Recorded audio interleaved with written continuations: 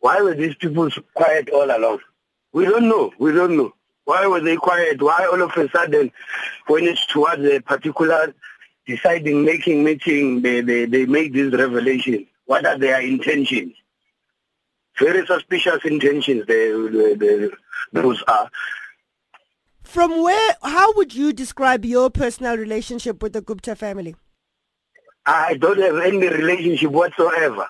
I'm my own businessman, my own right. I don't have any business dealings with them. I just do not know them. I do not know them. They work with my brother, and he has our full support in that. There's nothing wrong with them working with my brother.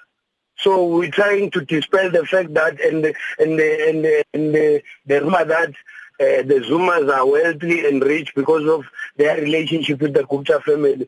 We feel that's an insult to our integrity as human beings, because we are who we are because of our own likings, and we are business. I'm a business person in my own right.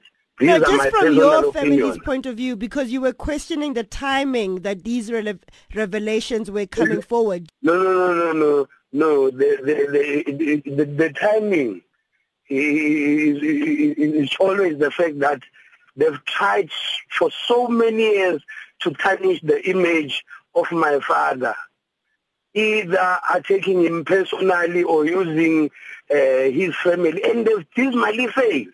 And yet again, they will fail again, because I do not have issues to raise with my father. They have personal agendas with my father. They must face my father as men. They must not use us as the family. We've got nothing to do. We don't discuss government issues or political issues with my father. We strictly discuss family issues. And the Gupta family has never come, the Gupta issue has never come up in our family discussions. So people should not drag our surname as the Zumas into the mud and drag us into things that we do not know. If they have political agendas, they must play that game. They themselves, they must not include us as a family. What do you think should happen? The ANC has started an investigation.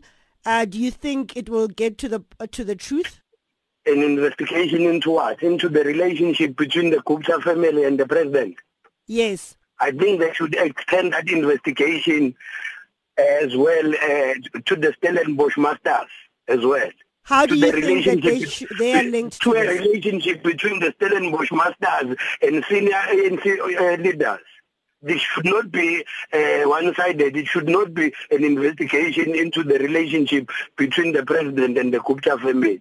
There are senior ANC leaders who have a relationship with families that own this country. Why are you not investigating that? And you think that they should also be investigated? Exactly. If then they claim to be champions of this country, then they should broaden the investigation into that particular into those particular individuals, because they themselves have a hand in all these things. They know that. We might not mention them, but they know that they have an influence. Can they respect the people of this country? Just explain that. Can they respect the people of this country? I mean, even a kid from grade R can see that what is going on here. Games are being played. People's minds are being played with. And at the end of the day, what suffers is the human being of this country. So in the name of progress, they must be fair. If they do something on the left, they must do it on the right as well. Why should it be selective to one individual? Aside from the allegations that have been made against President Zuma, your father, do you not think that in general allegations of state capture are too serious and should be investigated? And as South Africans, we should worry when there are allegations like that. Well, those that are making those allegations will come forward. And as much as I'm saying, I'm making allegations that it's not, the investigation should be broadened not only to the Gupta's relationship with the president and other Stellenbosch families that are ruling this country. Why should we be selective?